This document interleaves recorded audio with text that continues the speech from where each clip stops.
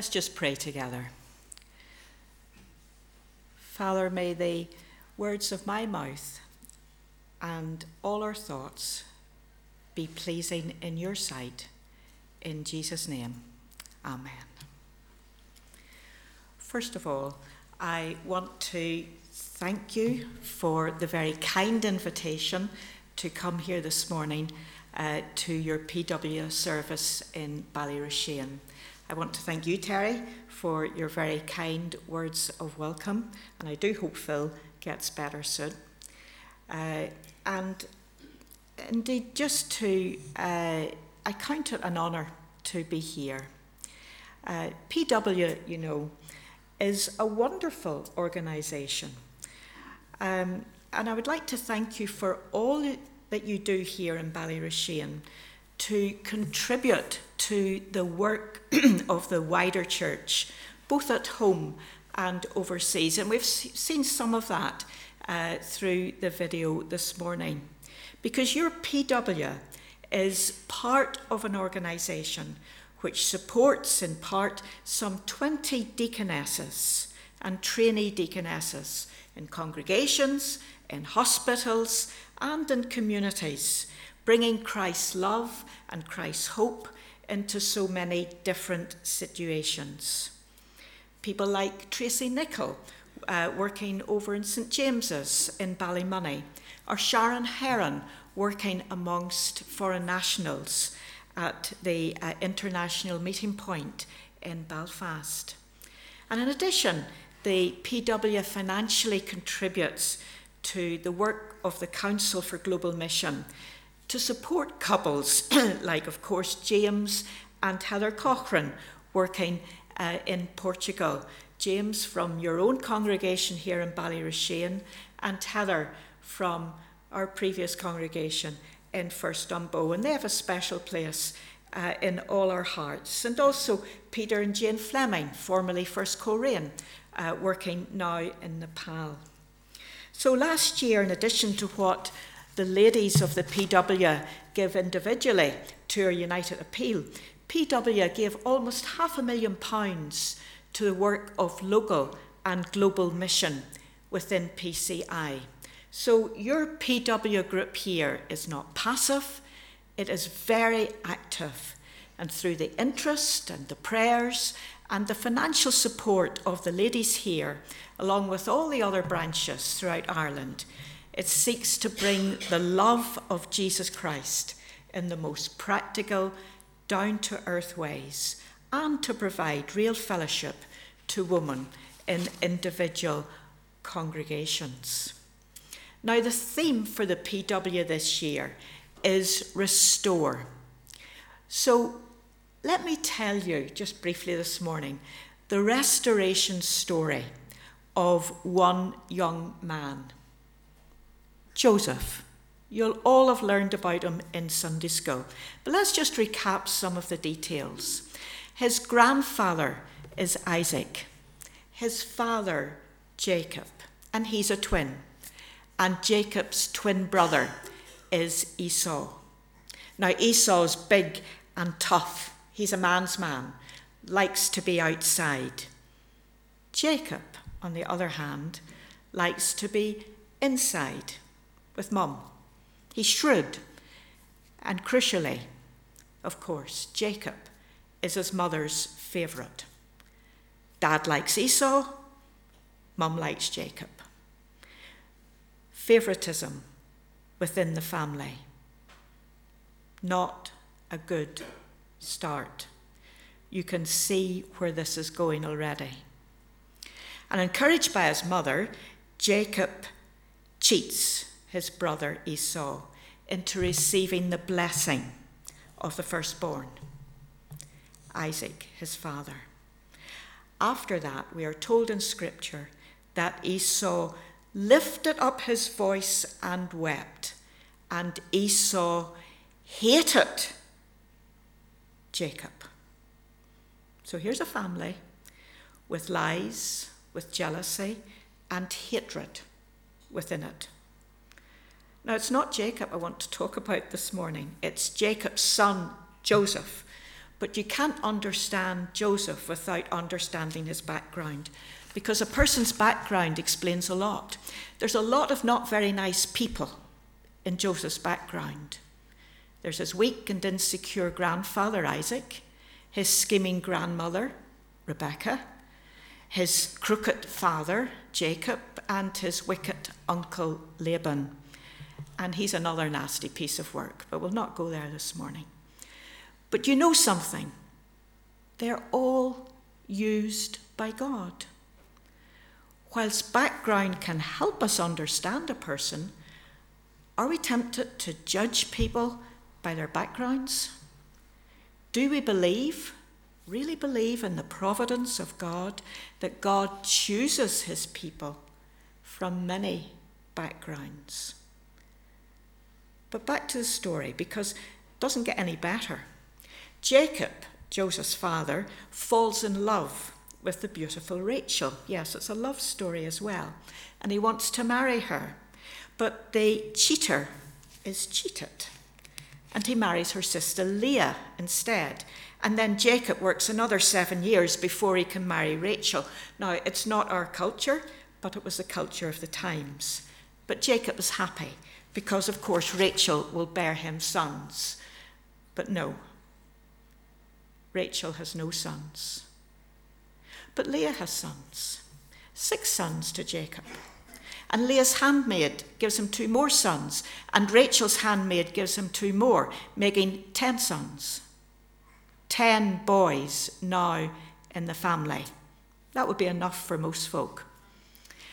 And then Rachel bore a son by Jacob. Into this mess of insecurity and family conflict and bitterness and jealousy, a son is born, and his name is Joseph. And if all of this isn't enough, Rachel has another son, Benjamin, and Rachel dies in childbirth. So Joseph loses his mother as a youngster, and Jacob is now left with 12 boys. And his grief-stricken father now pours into Joseph all his affection and gives him a special place amongst all the other boys, and a coat of many colours.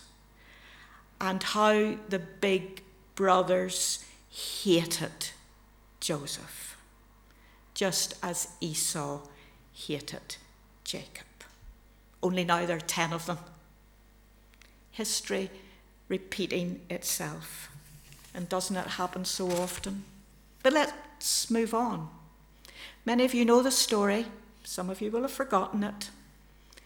Joseph has a special coat, simplifying, of course, that he doesn't have to work like all the others. And the brothers hate him because he's his father's favourite.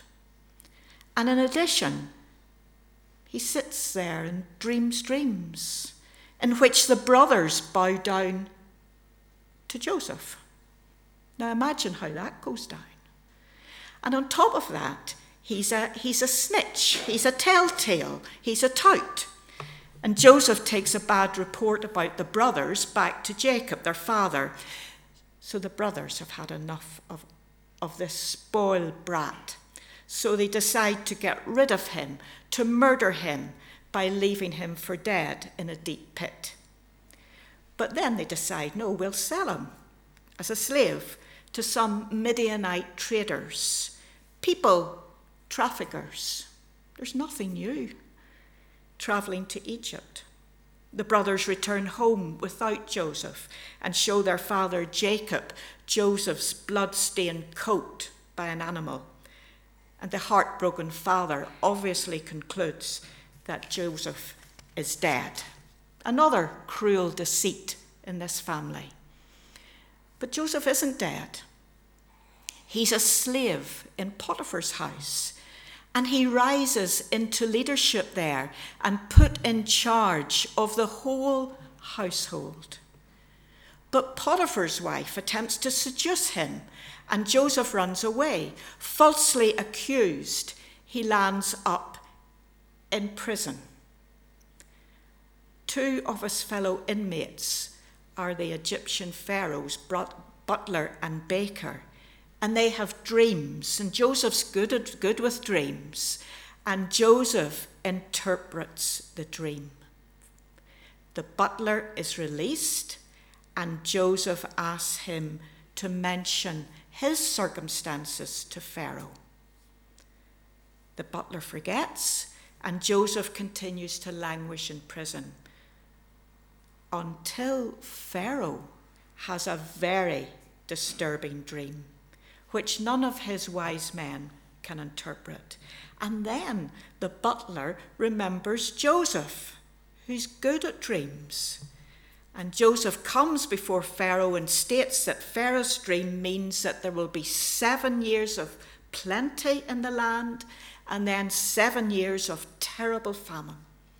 Pharaoh is so pleased that his dream has been interpreted that he hires Joseph to be his second in command, only to himself in Egypt, to garner the food in for the famine, which everyone knows is coming. Joseph receives an Egyptian name and almost unlimited power, and the plot thickens as the famine spreads, and it also affects Joseph's homeland as well as his beloved family. So Joseph's brothers are sent by Jacob down to Egypt to buy bread.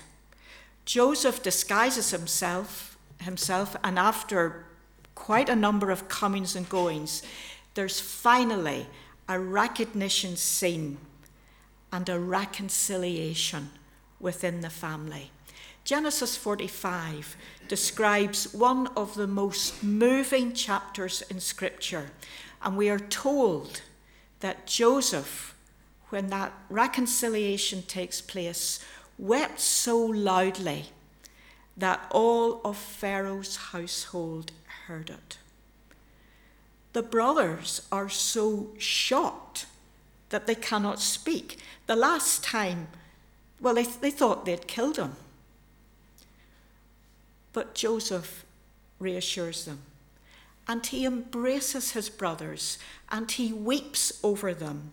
And in verse 15 we read, I love this, afterwards his brothers talked with him. Years of silence within the family, and now they're talking to each other again. Restoration.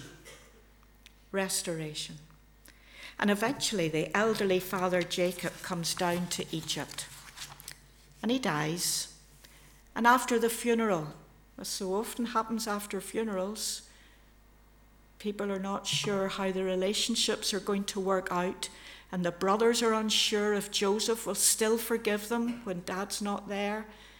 And it's then that in Genesis 50, Joseph says those famous words, "You intended to harm me, but God intended it for good." And it's this little family now in Egypt that is the nucleus of what will become the children of Israel, whom Moses eventually leads out of Egypt to the edge of the promised land. So what can we learn from this story in God's word? First of all, our backgrounds. Joseph's family life was messy. It was strained. There were petty jealousies, white lies, black lies, favoritism, rivalries. It was thoroughly dysfunctional. But Joseph, in the providence of God, overcame his complex background. And Joseph the man was used by God on a national level to save lives and particularly the lives of God's chosen people. God can restore a person to overcome their background.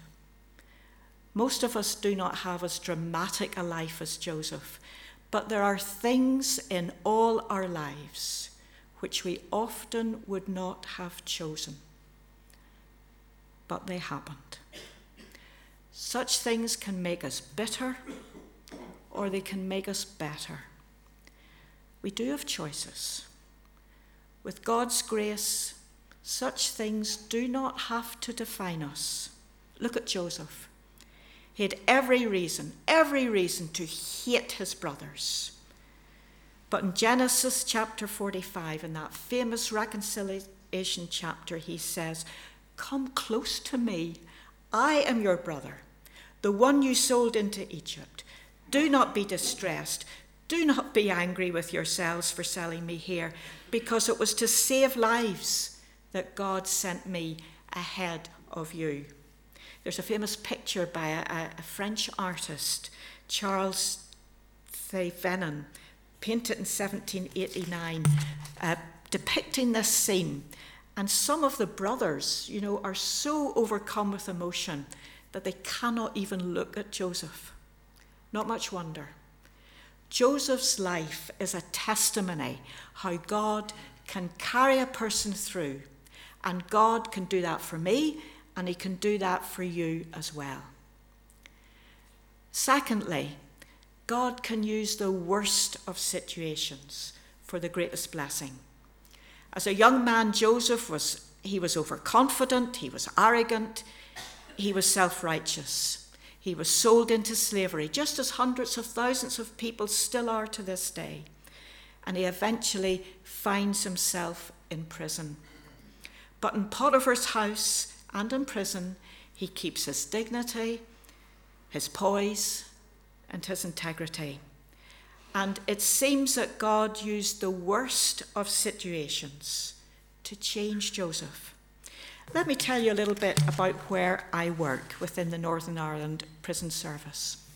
First and foremost, the role of the prison service is to keep all of us safe by holding people in custody in a safe environment. And that's a challenge, as we've seen recently, with those who are deeply radicalised and in prison in London. The first is to keep the public safe. But it's also an opportunity to challenge offenders about their behaviour and support them to change. And ultimately, the hope is for the restoration of that individual, for rehabilitation, for resettlement, and for reintegration back into society. We believe that people deserve a second chance, or maybe more, and every effort is made to help people to change, to reduce their offending behaviour. Now, it's challenging. Around 70% of prisoners in Northern Ireland today leave school between the ages of 14 and 16 years. And of those, 50% have no qualifications at all. In fact, a small minority of those are not able to read. 89% of prisoners in Northern Ireland today have a history of alcohol and drug abuse. A third of prisoners have mental health issues, much of it caused by addiction. We can't change the beginning, but we can try to change the ending. Rehabilitation, restoration, reintegration, resettlement, it's hard, it's difficult. And today we've around 40 organisations working with the prison service in Northern Ireland, not least a first-class team of chaplains. We have the Gideons, and we have Prison Fellowship, who bring spiritual help. And of course, the PW this year, we're supporting Thompson House, which exists to help offenders on release from prison, which is often the most difficult time of all for prisoners. And I've had so many prisoners say to me that Thompson House really did help get them sorted out and help them as they moved back into society. Help them with their addictions to substance abuse. Help them with their addiction to gambling. Help them with their addiction to the downloading of explicit pornographic material. It's challenging work.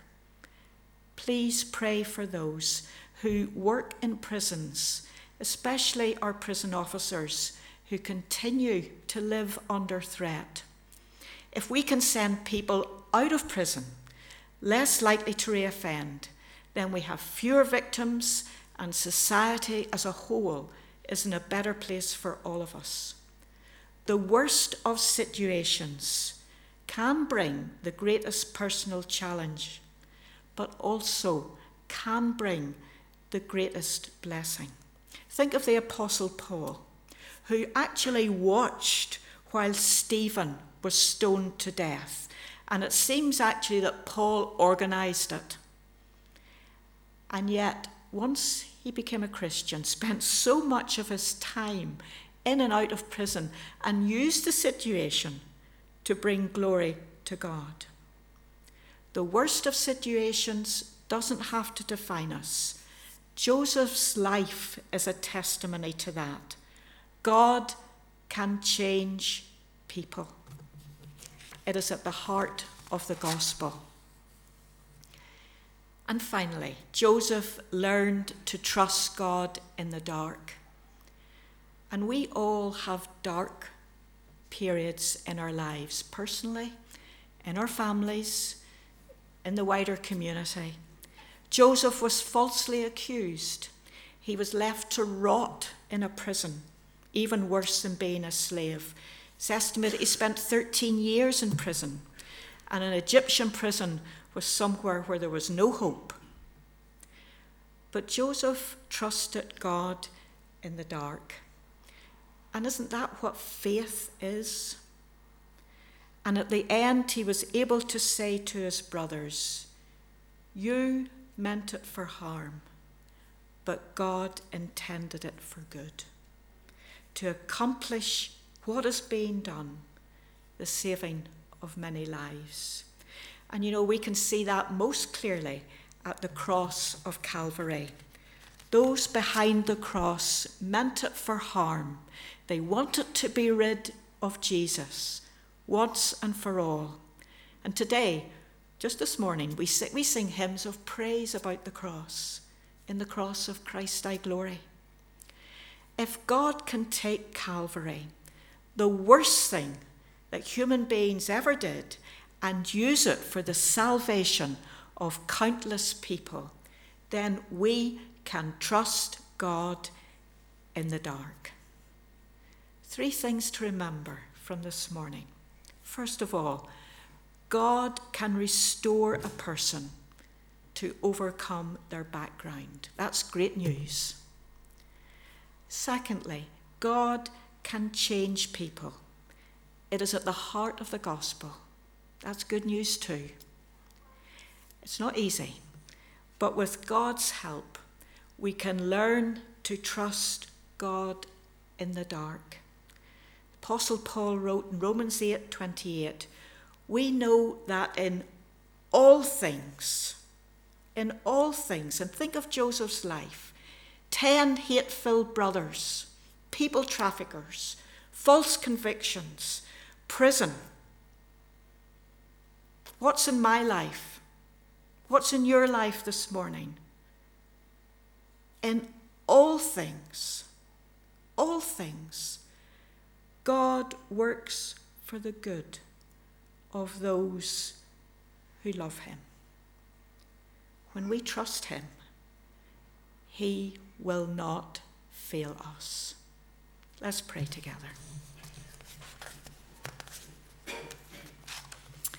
Heavenly Father, when we think of the wretched experiences that Joseph came through and the miserable existence he found himself in, we thank you, the God of all grace, that you were able to take someone like him and change him and use him for your glory. And we pray this morning that you would take each of us with our backgrounds, with our baggage, with our burdens, known only to ourselves and to you, and use us as we learn to trust you in the dark.